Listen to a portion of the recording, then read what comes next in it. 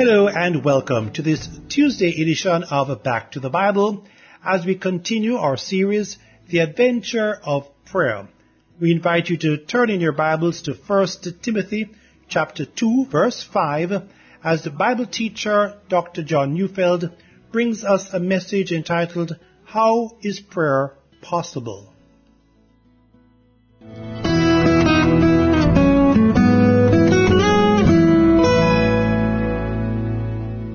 I know, everyone prays. I remember when prayer was removed from public school classrooms. I know those of you who are younger might marvel at that.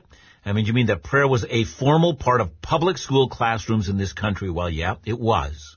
And then came the day when prayer was taken away from the curriculum. But when it was, a great many people said, well, as long as there are exams in schools, there are always going to be prayers in schools. Well, yeah, indeed, people pray, especially when they're desperate. It's been said that soldiers pray when they're in a firefight. Parents pray when one of their kids is diagnosed with cancer. People pray not only when they're desperate, but they also pray when they're thankful. It's just this. When we're overwhelmed with gratefulness, we need to thank someone. It just feels necessary. I would say that people pray because they're created in the image of God. They worship because even if they reject the one true God, the impulse to worship something greater than themselves, something to which they must pour out their praise, well, that's an impulse that they simply can't shut down. So if my message today is entitled, How is Prayer Possible? That is, how is it possible at all? Well, you might respond by saying, isn't that the wrong question? Really, shouldn't we be saying that no matter how much you repress the knowledge of God somewhere out of your human soul, prayers will simply leak out because your soul demands you pray? That's true. To be in God's image means that we've been created for relationship with our Creator. And this impulse, even though it's, deeply twisted and distorted by sin, yet the impulse will remain. People will always pray simply because they're people. They're human. And as I've already said, prayer is communication with God. And yet, if it is that, we need to ask, are we getting through? See, and I have an illustration about this, and I hope you won't think badly of me when I tell you what I did. But here's what happened. I had a young man in my church who was extremely troubled. He was a very big and imposing man, and he was also extremely aggressive, and he was threatening. I don't know why he came to church, but the day he first saw me, he disliked me. He would frequently accost me after the service, and it was very difficult to get away from him. I don't know what motivated him, but he seemed to have a mission, and that was to make my life as miserable as possible.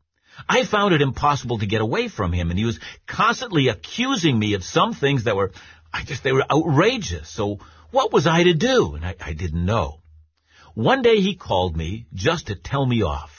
I listened for a while, and then I quietly put the phone down on my desk, and I went for a cup of coffee as he went on. And I came back into my office about a half an hour later, and I picked the phone from my desk, and he was still talking, and he was reveling in the fact that he was telling me off. And he hadn't noticed that while he was really making his point, there was actually no one on the other side that was listening. He was simply talking to himself. I know, you're probably shocked that I would do that, and you probably now think that you're going to write me a letter about it. You might even phone me to tell me off for such callous behavior. But just while you're phoning, check whether or not I'm at the other end really listening. Now you know what I'm capable of. And here's the question. When people pray, is God there? I ask that as a most serious question because Isaiah 59, 1 and 2 says, Behold, the Lord's hand is not shortened that it cannot save, or his ear dull that it cannot hear. But your iniquities have made a separation between you and your God, and your sins have hidden his face from you so that he does not hear. And that's the real issue. How shall what is unholy enter into the presence of holiness? Let's use an easy example. Let's say you walk up to the White House and demand to see the president. Of course, you won't be ushered into the Oval Office to take about a half an hour of his time. So think about it. God is infinitely greater than the president. How shall we make an appointment with him? And since our rebellion against our Creator is also under consideration here, How do we ever get an invitation to enter his presence?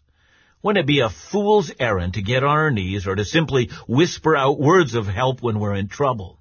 What makes you think there's someone listening on the other end of the line? Isaiah 59 says that because of our sins, God has hidden his face from us.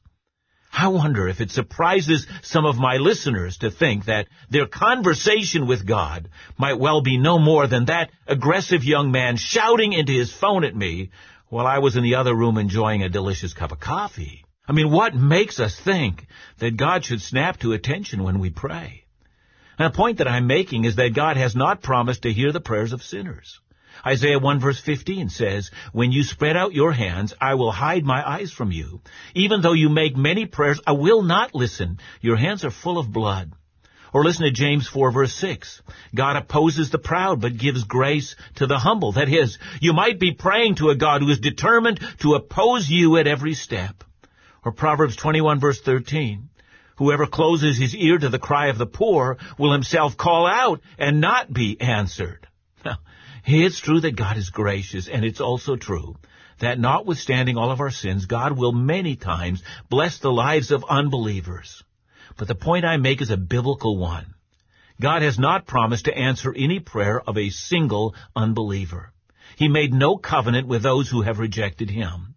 If he does hear their prayers and answer, he does so unexpectedly and out of his mercy, but he has not committed himself to do so. We may well be talking into an empty phone because God is determined not to pick up the receiver. Just because you pray doesn't mean God is listening. That, by the way, is one reason that there are atheists. It's not that God isn't there. It's that God has hidden his presence from them, and he's determined that they will not find him. He's not easily accessed. You know, the book of Leviticus demonstrates that principle quite well. The Old Testament tabernacle, and then later, of course, the temple, it contained a room that was called the Holy of Holies. It was a representation of the presence of God, but day after day and week after week, the room remained empty. No one was allowed to enter. No one received an invitation to go there. And more so, it was said that if anyone was presumptuous enough to try to enter, God would strike them dead on the spot. And God was demonstrating that he had barred the way into his presence. Leviticus chapter 16 tells us that there was one day of the year, and only one, when the high priest of Israel was allowed to enter God's presence. But even then, the high priest entered with trembling. God would appear in a cloud over the Ark of the Covenant, and the high priest would enter with a bowl of blood, sprinkling blood on the mercy seat and confessing his own sin and then the sins of his people. Atonement had to be offered. Blood had to be spilt. God was showing that it was very expensive to enter into his presence. And if the high priest did not enter in the way in which God had designated that he should enter, he himself would die. In this way, all Israel would learn, you don't trifle with God. You don't presume on God. You don't approach God on your terms or on your timetable. He's holy. He's to be feared. His wrath might burst out against you in a moment. You might know that you need God, but you also need to know about your sins and why it is that your sins have barred you from a pathway to him. So if prayer is communication with God, how in the world is prayer possible at all? And it is to this very question that a great part of the New Testament gives a glorious answer. You know, 1 Timothy 2 verse 5 says, "For there is one God, and there is one mediator between God and men, the man Christ Jesus." So what's a mediator? A mediator is a go-between. I mean, think of it this way. In labor negotiations, let's say between the union and management, the dispute is sometimes so deep and severe that it becomes impossible for both sides to come to a settlement. Both sides mistrust each other and no middle ground can be found. And so, in those times, the government may decide to put a mediator in place. That mediator will meet with both sides, and in the case of binding arbitration, that mediator will impose a settlement on both sides. Now, this is, of course, a very imperfect example of what I'm talking about, but it gets close enough to the issue before us. Isaiah 59 verse 2 reminds us that God is determined not to hear the prayer of sinners. They might cry to him in their time of need, but he will not hear. Sin has separated us from God. His face is set against us. No ground can be found upon which he might turn to us in mercy. And so we're in trouble. And the real question then is this: is there anyone who might mediate for us before God? And the answer that comes from the gospel of Jesus is this: Jesus is the only mediator between God and man. The Father has found his only Son as an acceptable mediator. And that is the marvelous and wonderful beginning of the adventure in prayer.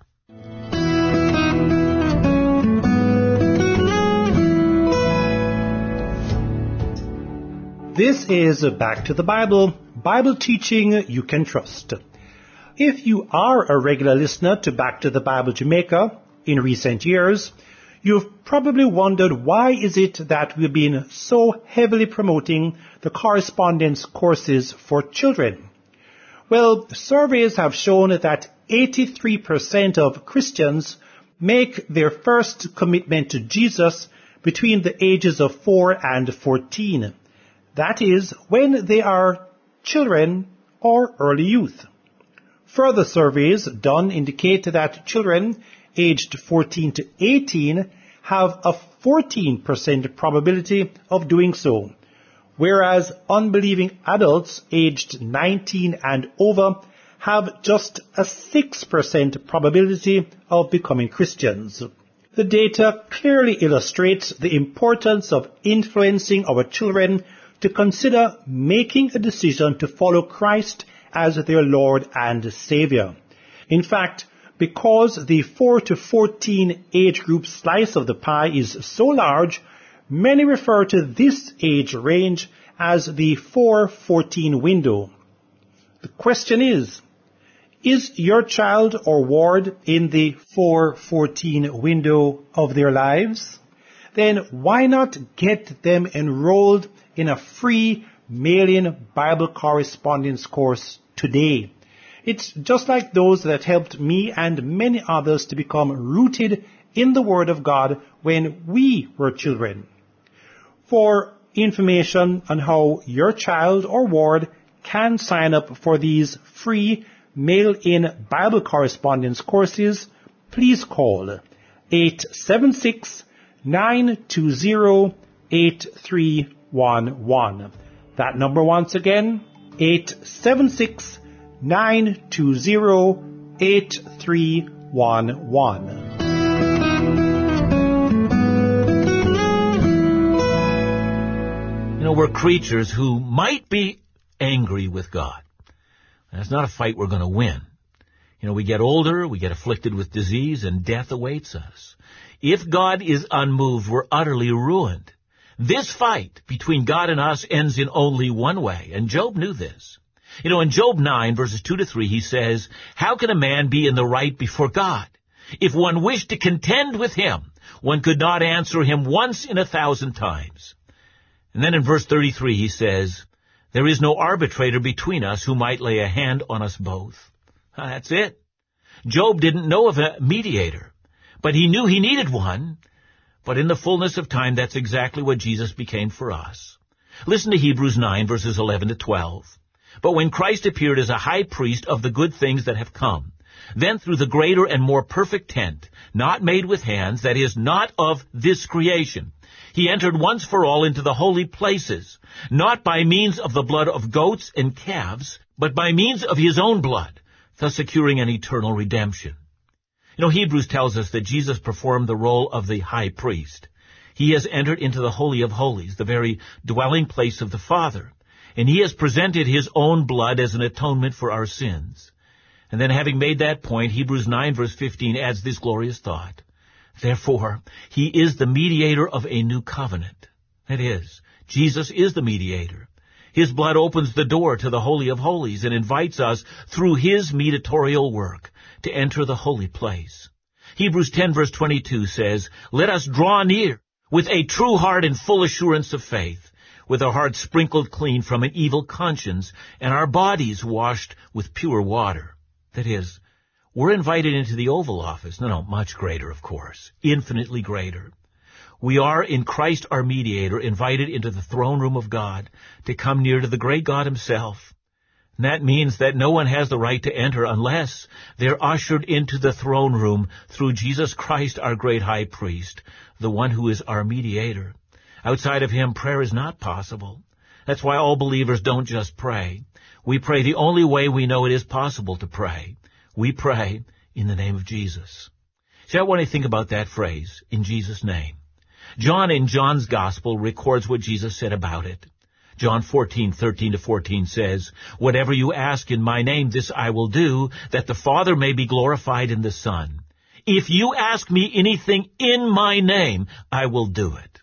Or John 15:16, "You did not choose me, but I chose you and appointed you that you should go and bear fruit, and that your fruit should abide, so that whatever you ask the Father in my name, he may give it to you." And then again, John 16:23-24, "In that day you will ask nothing of me. Truly, truly, I say to you, whatever you ask of the Father in my name, he will give it to you. Until now you have asked nothing in my name. Ask and you will receive, that your joy may be full." Now here, all of us who are Christians, we've heard countless prayers that end with the words, "In Jesus' name." Listen, we don't use those words as a kind of a magical abracadabra. It's not a formula that opens a door. It's not a magic talisman that unleashes strange powers. We've all seen magicians with a wand in their hand, and they tap a box, and they say certain words, and poof, a rabbit comes out of the box where there had not been one before. See, if that's what we think of the words, "in the name of Jesus," well, I fear we're sadly disappointed, because a great many people actually do think that way. They might wear a religious symbol, maybe even cross themselves at a certain point in time, and thinking that once that action is done, that's the formula to get what they want in prayer. That's not what Jesus taught when he told us to ask the Father in his name. Let's go to a biblical example that will help us understand. Acts chapter 3 records the account of Peter healing a lame man. Now, this man had been begging at the temple courts for some time, and Peter and John are passing by, and the man begs. So Acts 3:6-7 says, "But Peter said, I have no silver and gold, but what I do have I give to you. In the name of Jesus Christ of Nazareth, rise up and walk. And he took him by the right hand and raised him up. And immediately his feet and ankles were made strong." And then one chapter later, this miracle caused quite a stir. The religious leaders are upset, and they demand that Peter and John explain what has occurred. And Peter responds, and here I'm reading Acts 4:9-10. "If we are being examined today concerning the good deed done to a crippled man, by what means this man has been healed, let it be known to all of you and to all the people of Israel, that by the name of Jesus Christ of Nazareth, whom you crucified, whom God raised from the dead, by him this man is standing before you well." And so if you want a clear explanation what's meant by the phrase, "in the name of Jesus," well, clearly here what's meant is that this action had been authorized by Jesus. It was done in his name, and it means that it was done under his authorization. And by the way, I know I'm in danger of getting off track here, but bear with me because I think it helps. Some of you are aware that there are those people who insist that baptism must be in the name of Jesus and not in the name of the Father, the Son, and the Holy Spirit. Let me explain the controversy, if you haven't heard of it before. In Matthew 28, Jesus tells his followers to go into all the world and then to baptize in the name of the Father, the Son, and the Holy Spirit. But then, when we go to the book of Acts, we find that when baptism is done and described there, it was done in the name of Jesus. And that has led some false teachers to argue that there is no Trinity, but that Jesus is the Father, the Son, and the Holy Spirit at the same time. So, according to them, there are no three persons who are the one God. Jesus is the Father, the Son, and the Holy Spirit. That's been called the Jesus-only movement. But of course, they have an error. And what we've now come to understand is the idea that the formula in the name of Jesus means having been authorized by Jesus. See, the early church baptized people in the name of the Father, the Son, and the Holy Spirit, exactly as Jesus had told them to do. But how in the world can they do that? What I mean is this. When they baptized people, they pronounced their sins to have been forgiven. They pronounced them reconciled to God.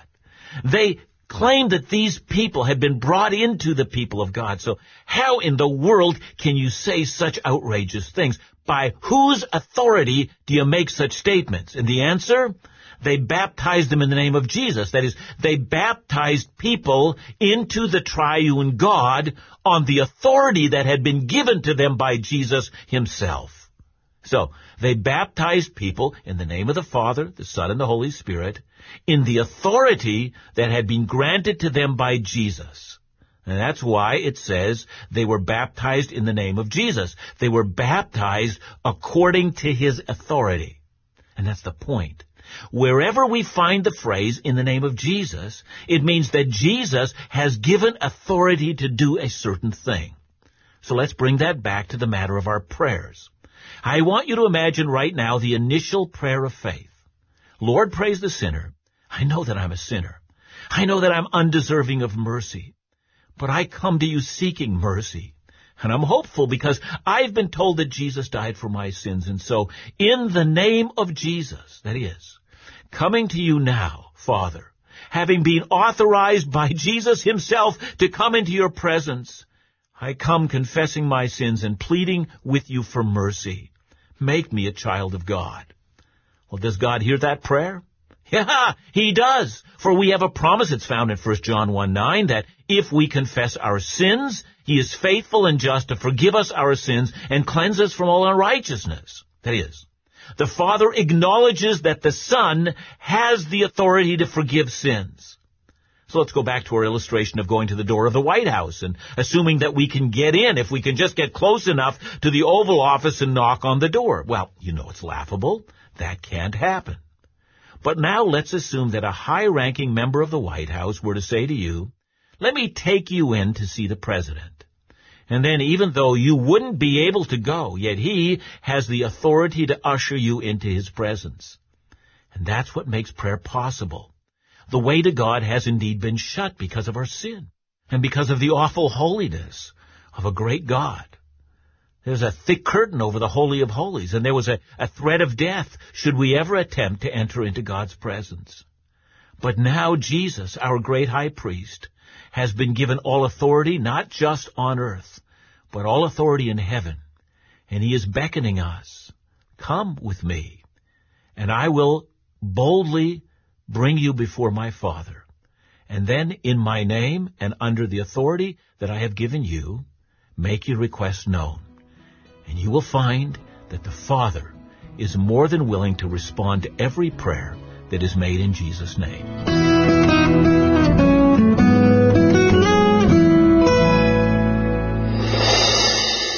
Okay, Dr. John, so I'm doing my prayer now.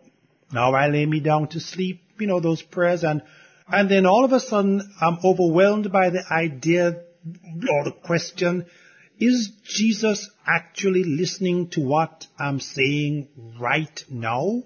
Yeah, and you're not the first person to have thought that. We've all thought it. In fact, David thought it, didn't he? I mean, Psalm 8, when I, consider the work of your hands, he's looking at the stars and everything that God has made. What is man that you are mindful of him, the Son of Man that you care for him? I mean, how is it that I should even consider it a possibility that the maker of heaven and earth would invite me into his presence and pour out my soul and he would answer me? But that is the wonderful thing that we have in Christ. So we can be overwhelmed, we can think those thoughts, and they are good thoughts to think, and then we need to remember the promise that God has made in Christ and then be overwhelmed even further. How wonderful.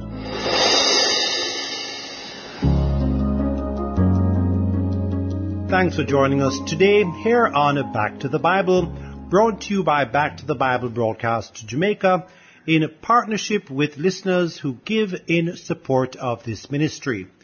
Our office is located at shop number 22, Hagley Park Plaza, Kingston 10. Our office hours are from Mondays through to Fridays from 8:30 a.m. through to 4 p.m. We can be contacted via email at backtothe.bibleministry@gmail.com. Our office number is 876-926-5765. and our cell and WhatsApp number is 876-337-6295. To listen to this study again or some of our previous studies, they are available in our free mobile app along with other Bible engagement material. Just look for BTTB Jamaica in your app store. That's BTTB Jamaica. You can also listen and download our studies from other podcast platforms, including Podbean, Google, Spotify, and Amazon Music. Be sure to look for Back to the Bible Jamaica. Please join us tomorrow as we continue our study, The Adventure of Prayer, with a message titled, The Nature of Christian Praying. That's tomorrow, right here on Back to the Bible Jamaica, leading you forward in your walk with Jesus every day.